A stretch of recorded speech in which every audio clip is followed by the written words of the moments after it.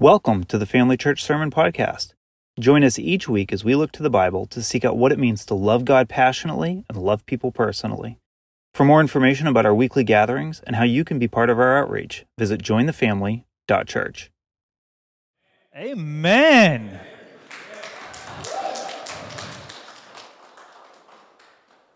Y'all don't even understand. He wasn't super prepared for that. We asked him this morning. He was like, okay. I thought for certain he was going to read from the Hawaiian version. If you've never read the Bible in the Hawaiian version, do yourself a favor and do that. If you got the Bible app, go up to language, change it to Hawaiian. It's the only one available. You will not regret it. It is going to change your life. Maybe that's what we'll do for Bible study on Thursday. I don't know. It's pretty fantastic. We started doing a puzzle last night, my bride and I, which is interesting because I don't like puzzles. And it was my idea.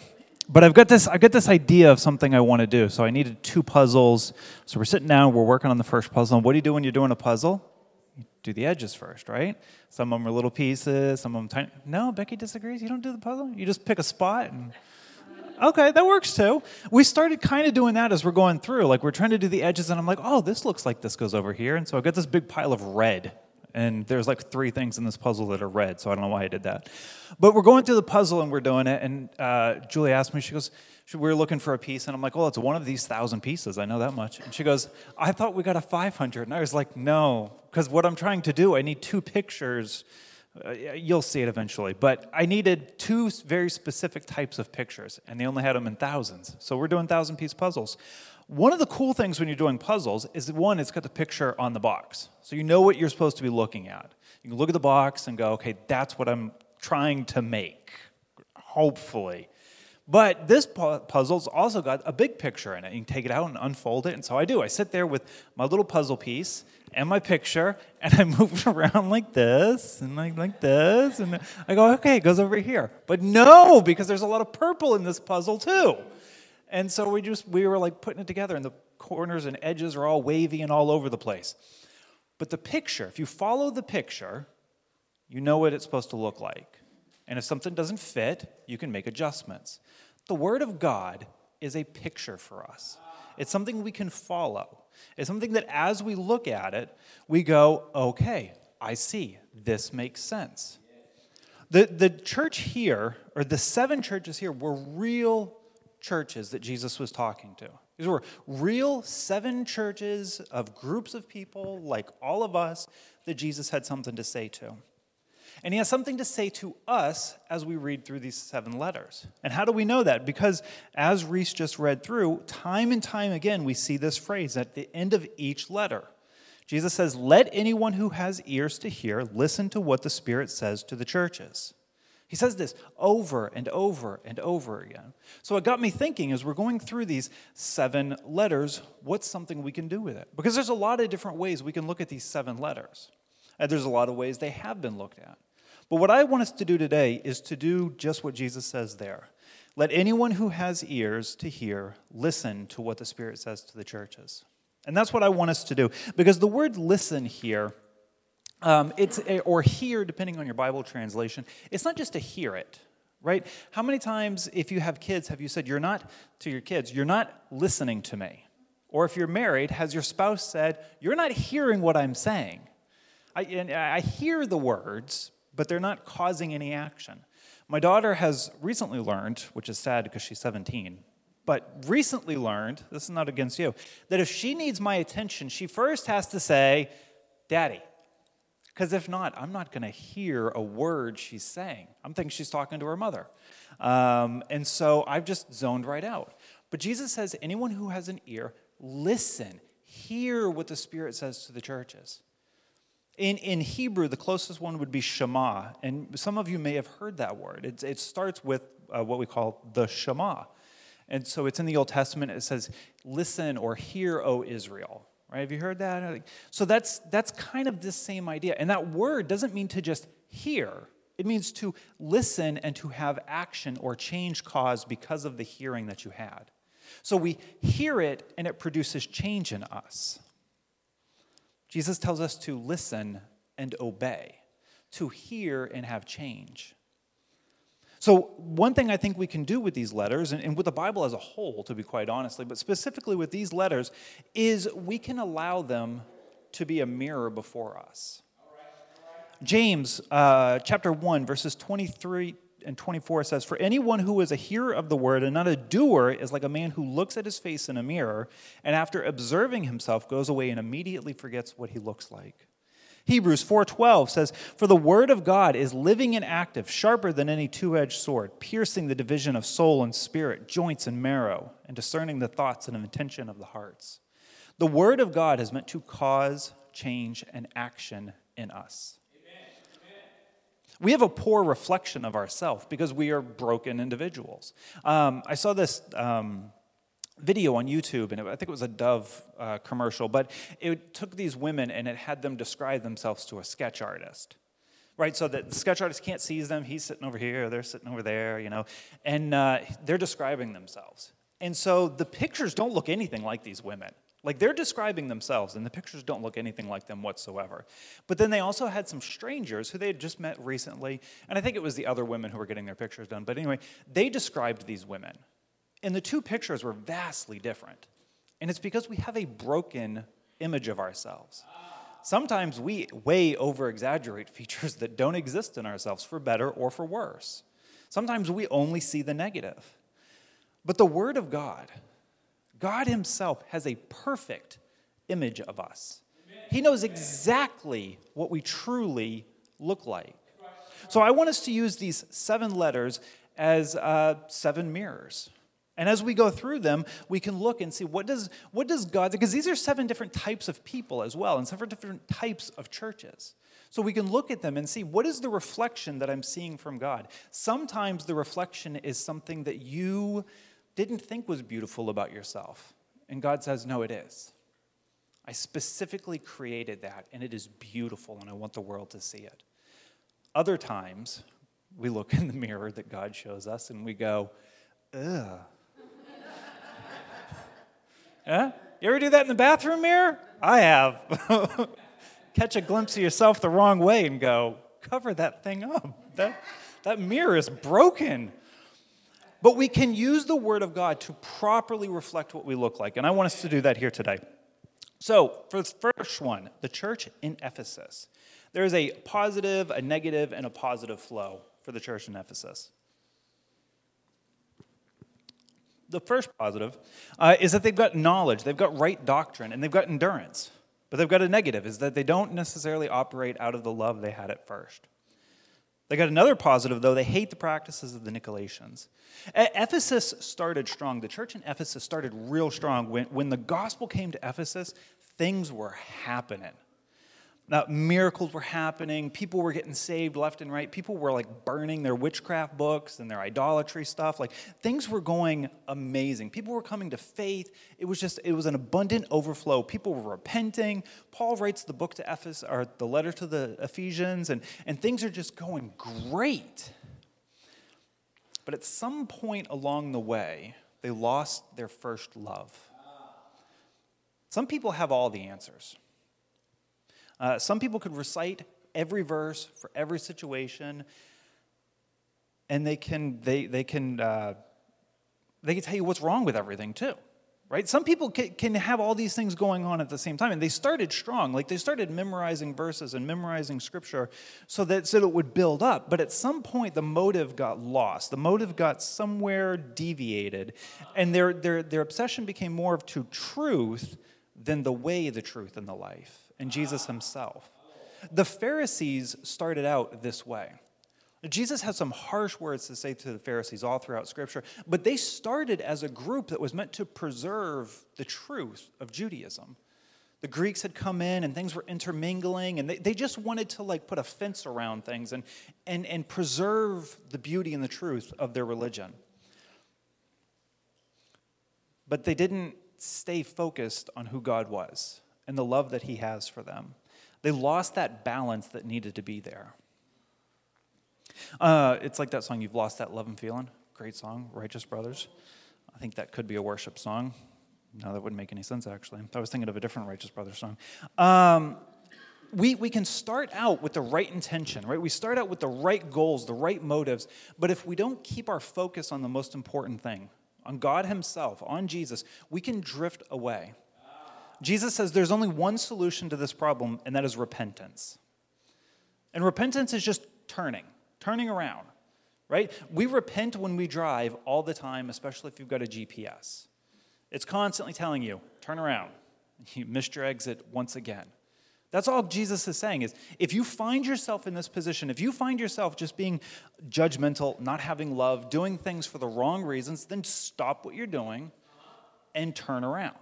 That's it. The church in Smyrna, there's no negatives to this church. Jesus says, you are afflicted and poor, but rich in Christ. Some say evil about you.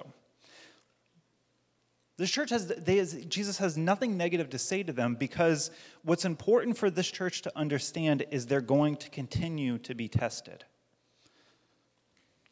This is one of two instances where Jesus doesn't have a negative to say.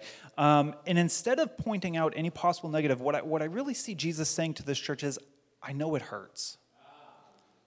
Because sometimes that's what the Word of God sees or reflects to us. And that's what sometimes God says to us. We didn't need correction. We don't need anything. We just need to know, I know it hurts. I know. There's a Casting Crown song. I can't remember the name of it. It just popped into my head. And part of the song is just talking about, like, we don't have to have the answers. We just have to love.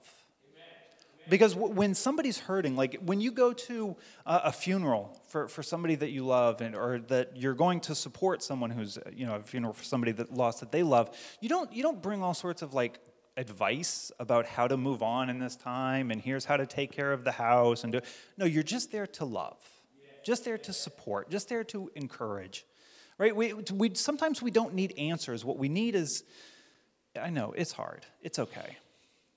And that's what Jesus is doing for this church, is he's saying, it's okay. I know that it hurts. The great theologian Rocky Balboa once said, no one will hit you as hard as life.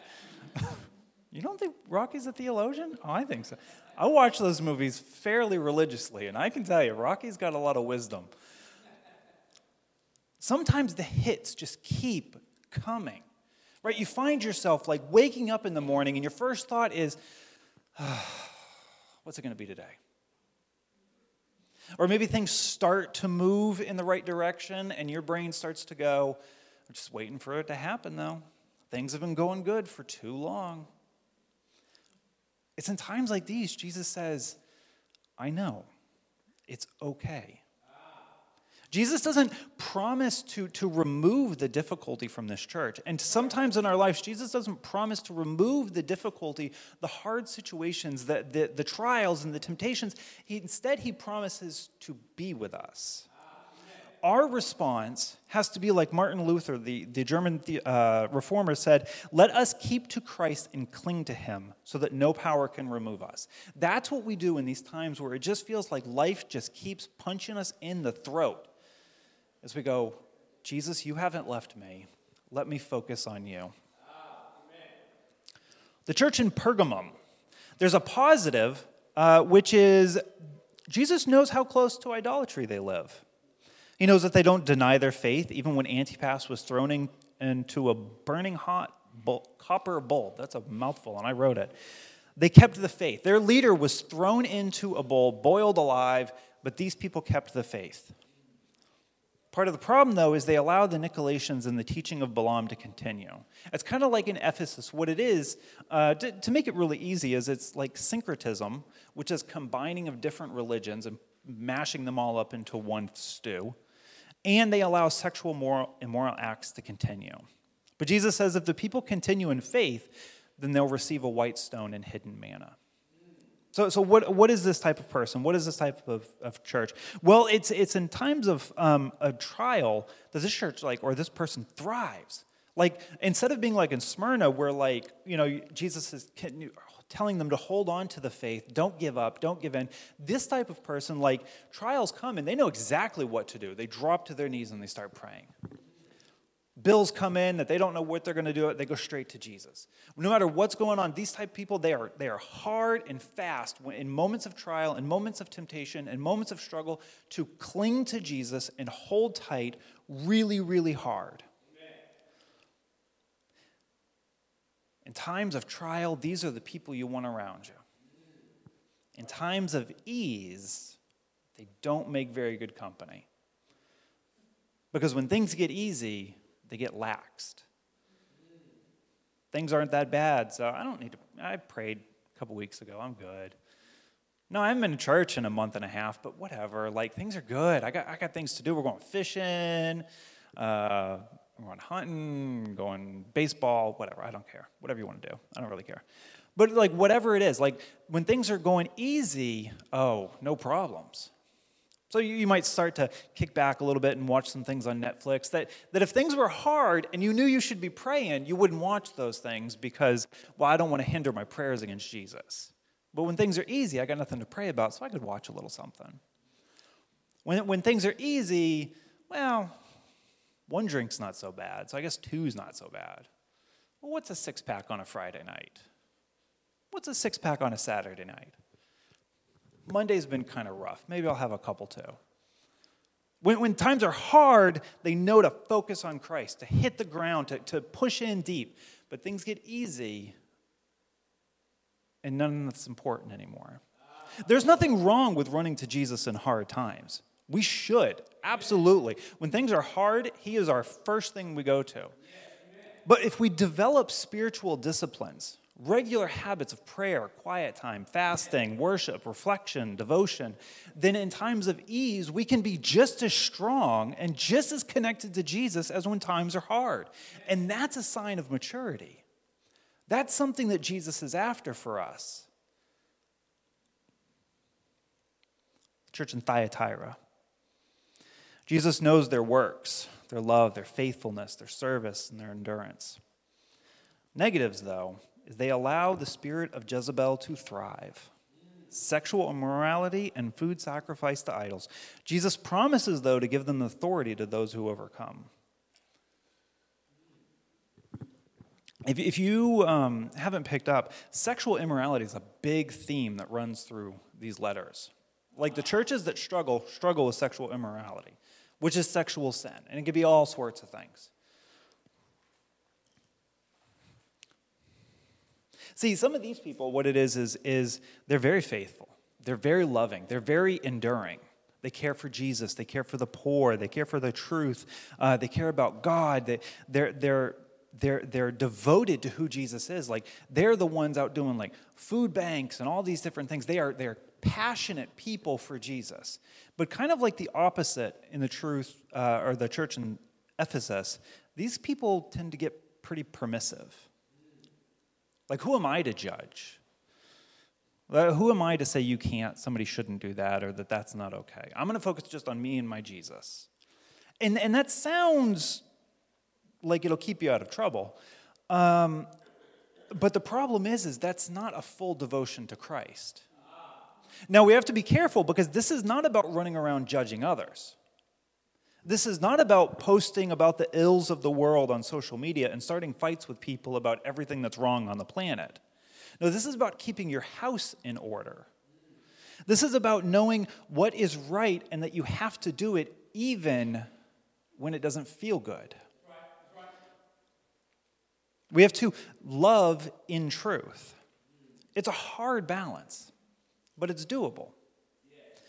I found myself in this position, and the question always comes is, how do you balance love and truth? How do you balance faithfulness to God and compassion for others? How do you balance this idea of not running around and judging everything that you see with being faithful to God and keeping your house in order? Well, oftentimes we're going to fail. And we're going to fail one extreme to the other. A lot of decisions in life and a lot of things we do, I always think about it as just a big old pendulum, right? When you make a decision, sometimes you swing way hard one way. And I've been there myself, where I'm going to post and rant and rave about everything that's possibly wrong on the planet, and I'm going to tell everybody how to fix it. even though nobody asked. And then I don't like how that's going, so I try to balance it out with, well, everything's okay. As long as I'm doing what I'm supposed to do, I guess nothing else really matters. But it's balancing, it's finding this balance. But when we do, the reward is great. And oftentimes it will lead others back to who Jesus really is. We got 3 more.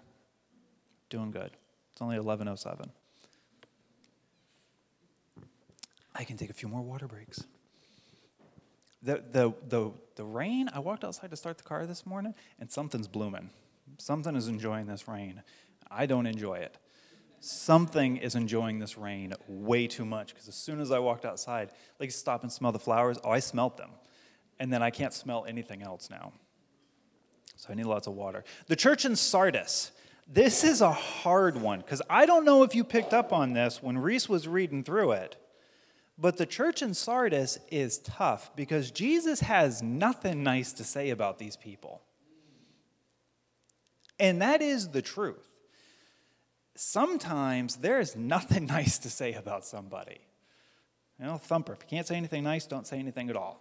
Jesus doesn't follow that rule. Jesus had nothing nice to say about this church whatsoever. Instead, he says, the church is dead. They pretend to be alive, but they are not. These are a bunch of pretenders.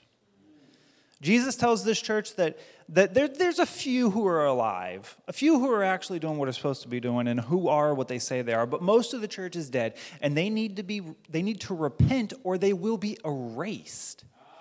That is harsh.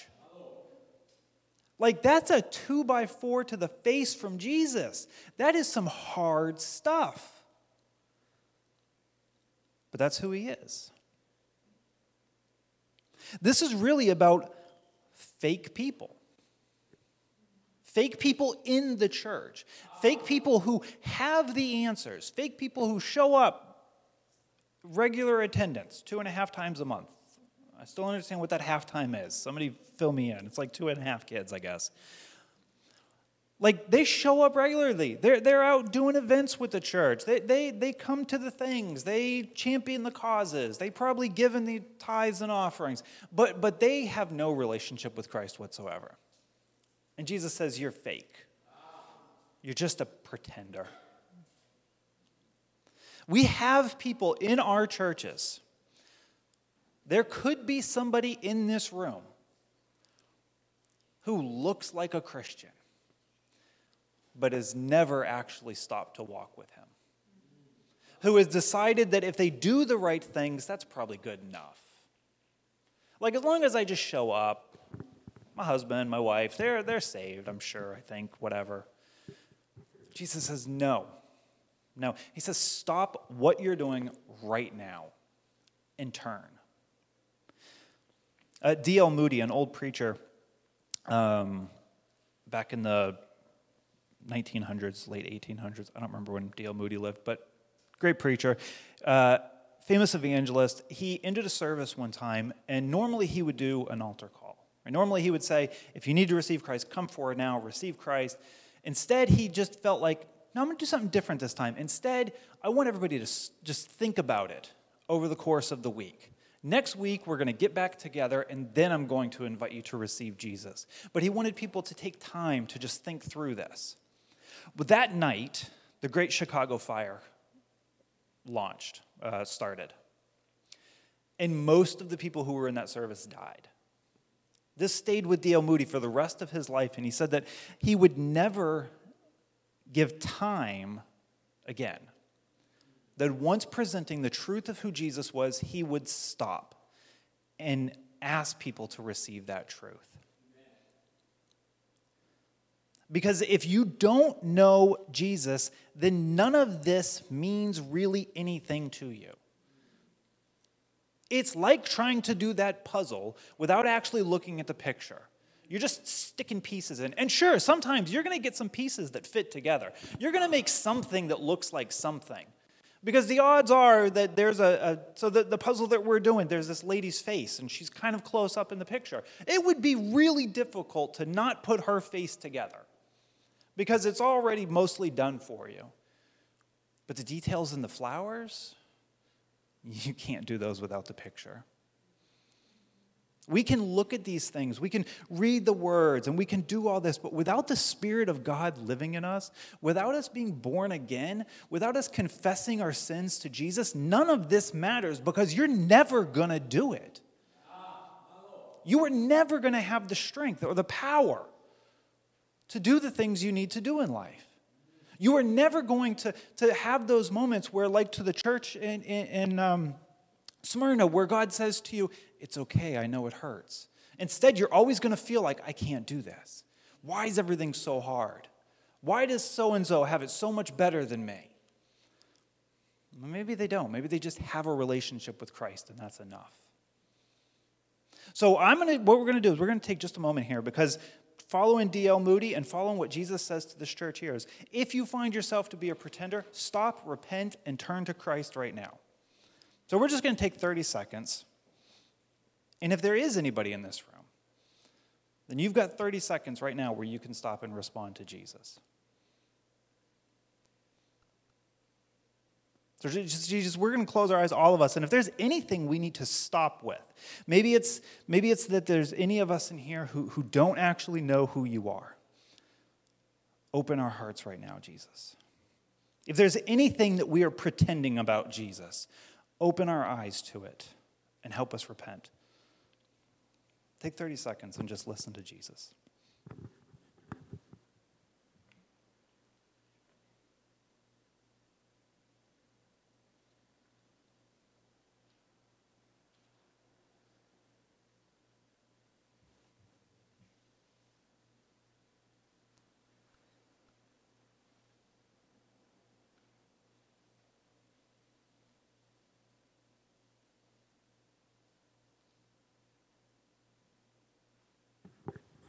We'll have more time to pray at the end as well.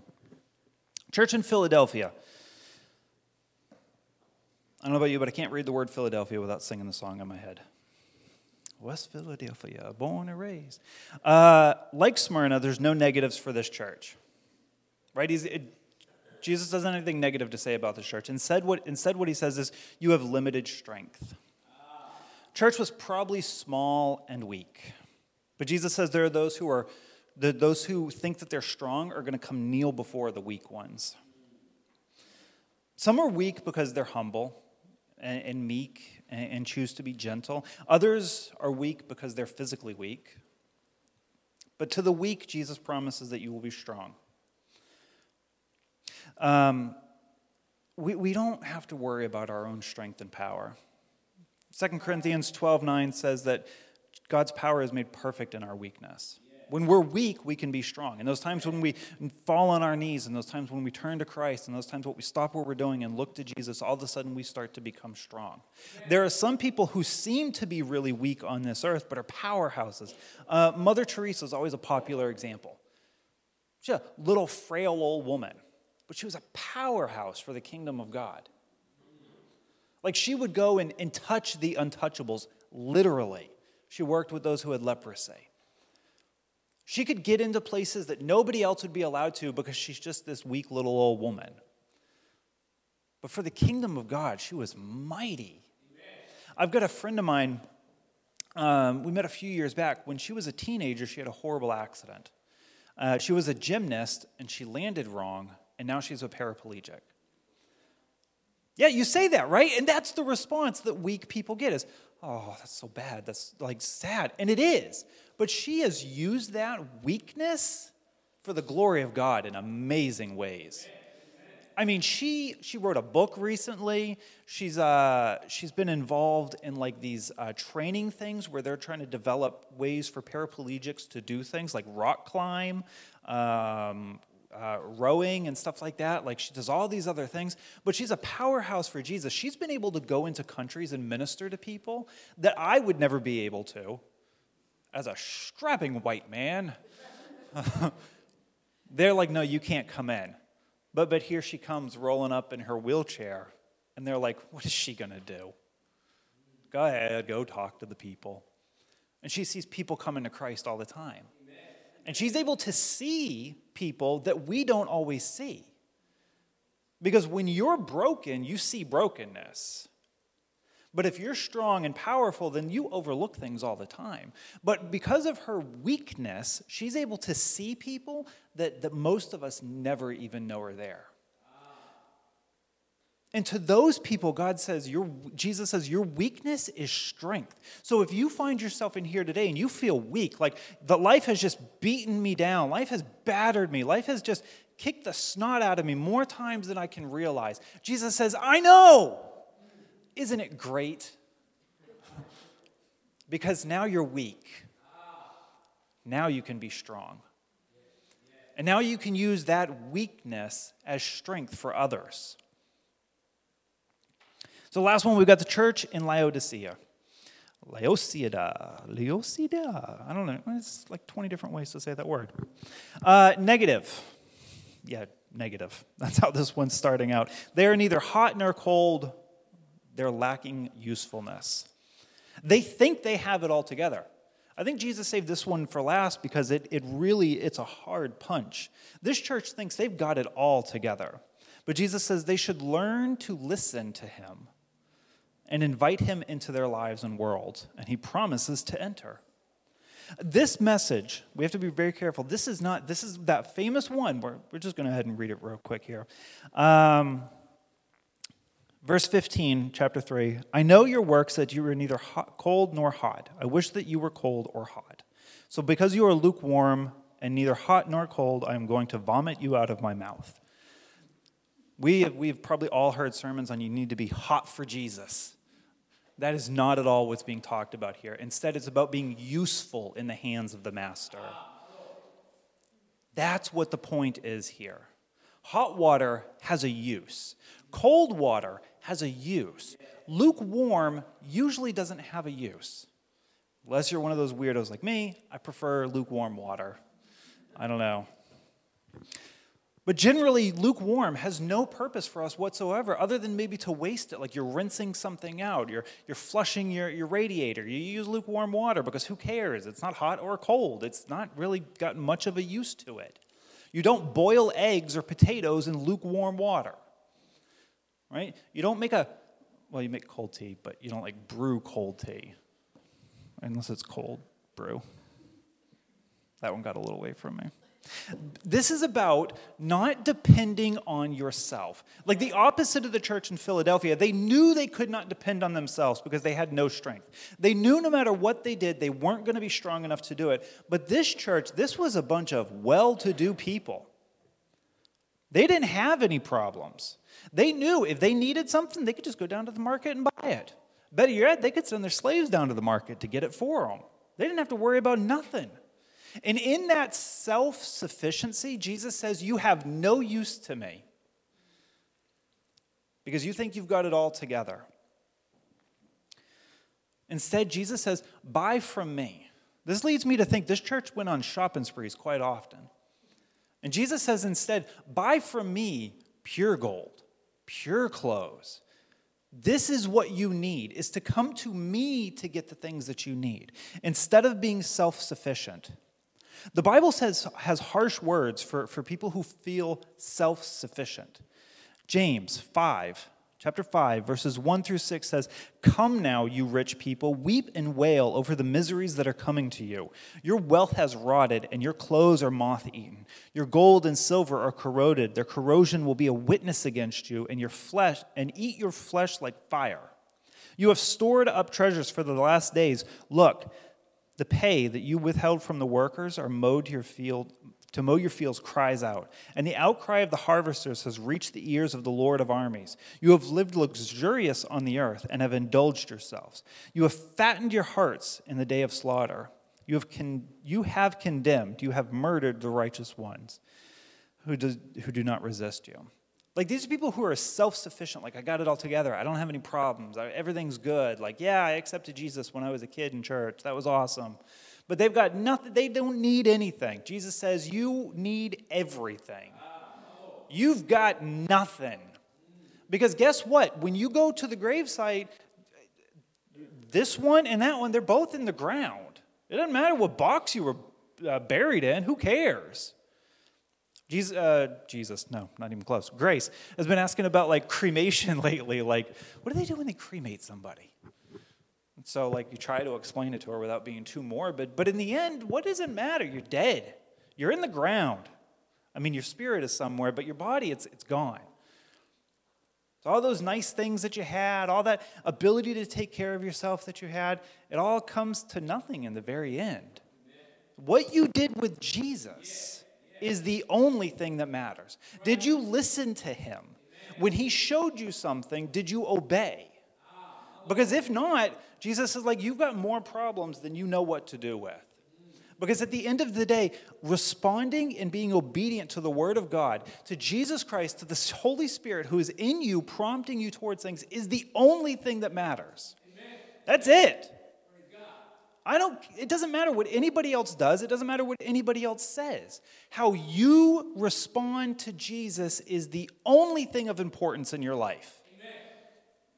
So if Jesus is prompting you to do things, you do it. It's hard? Yeah. It's uncomfortable? Yeah. You don't like it? Probably. You'd rather Jesus say, I need ministers to move to Hawaii and start a church. And you go, oh, suffer for Jesus.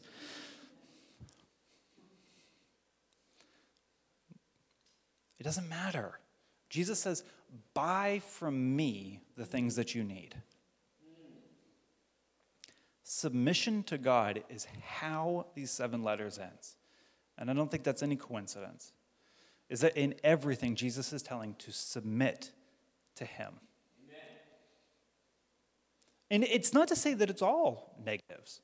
No, there's a lot of times where, like, being a Christian is really fun sometimes. It's really hard sometimes. You go on crazy adventures and you do all sorts of wild things. And you know that every day you wake up connected to the Lord of the universe. That every day you wake up, no matter what happened yesterday, today's a new day, and you can go, well, Jesus, what do we have in store today? My life with Jesus is much like, has anybody seen The Hobbit? Right? I don't like it as much as the other 3 movies, except for this one line. Julie hates this line. Is when he's running out to find Gandalf afterwards, and he goes, I'm going on an adventure.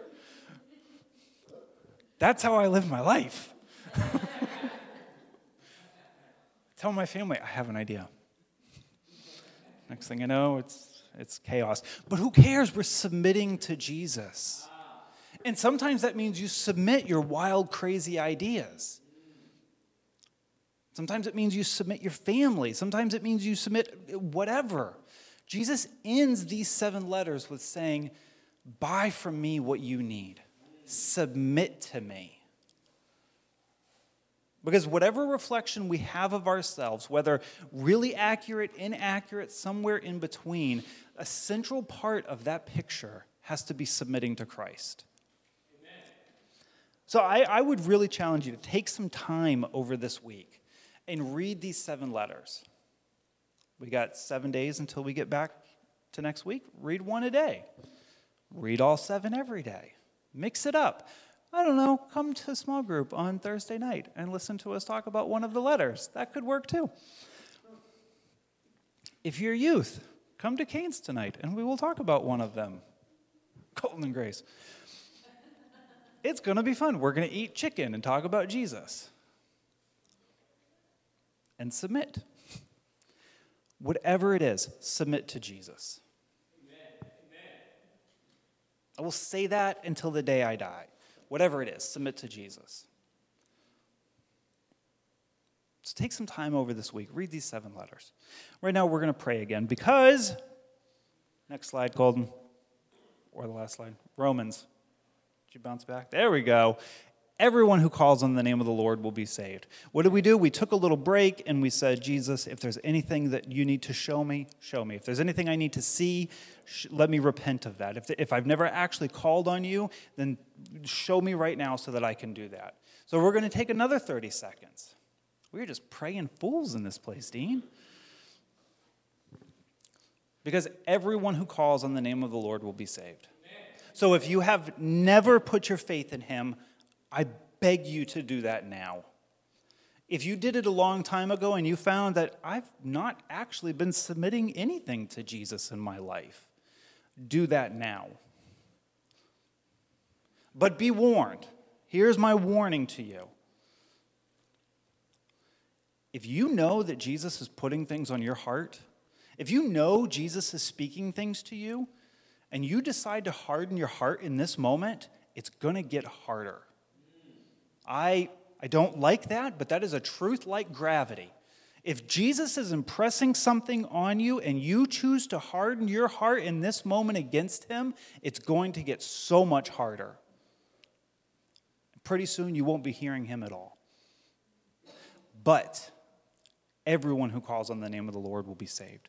So wherever you're at, you can stop. You can turn, just like Jesus said to the churches that needed to, and repent. So let's pray. Lord Jesus, I thank you for this time. I thank you for this day. I thank you for your word. I thank you that you highlight the things in us that we need to say. I thank you for those in this room who are feeling weak, who are feeling struggling, who are feeling worn down. I thank you for them, and I pray that you give them the strength right now to rise up in strength and victory by your power. Lord Jesus, for those who have hardened their hearts or who don't know you, if there be any here, give them strength to call on your name to be saved, Jesus. Even if it's something as simple as, Lord Jesus, save me. Jesus, we take just a couple of moments to just sit in quiet before you. Open our eyes to the reality of who you are and who we are in you. Just take just a moment.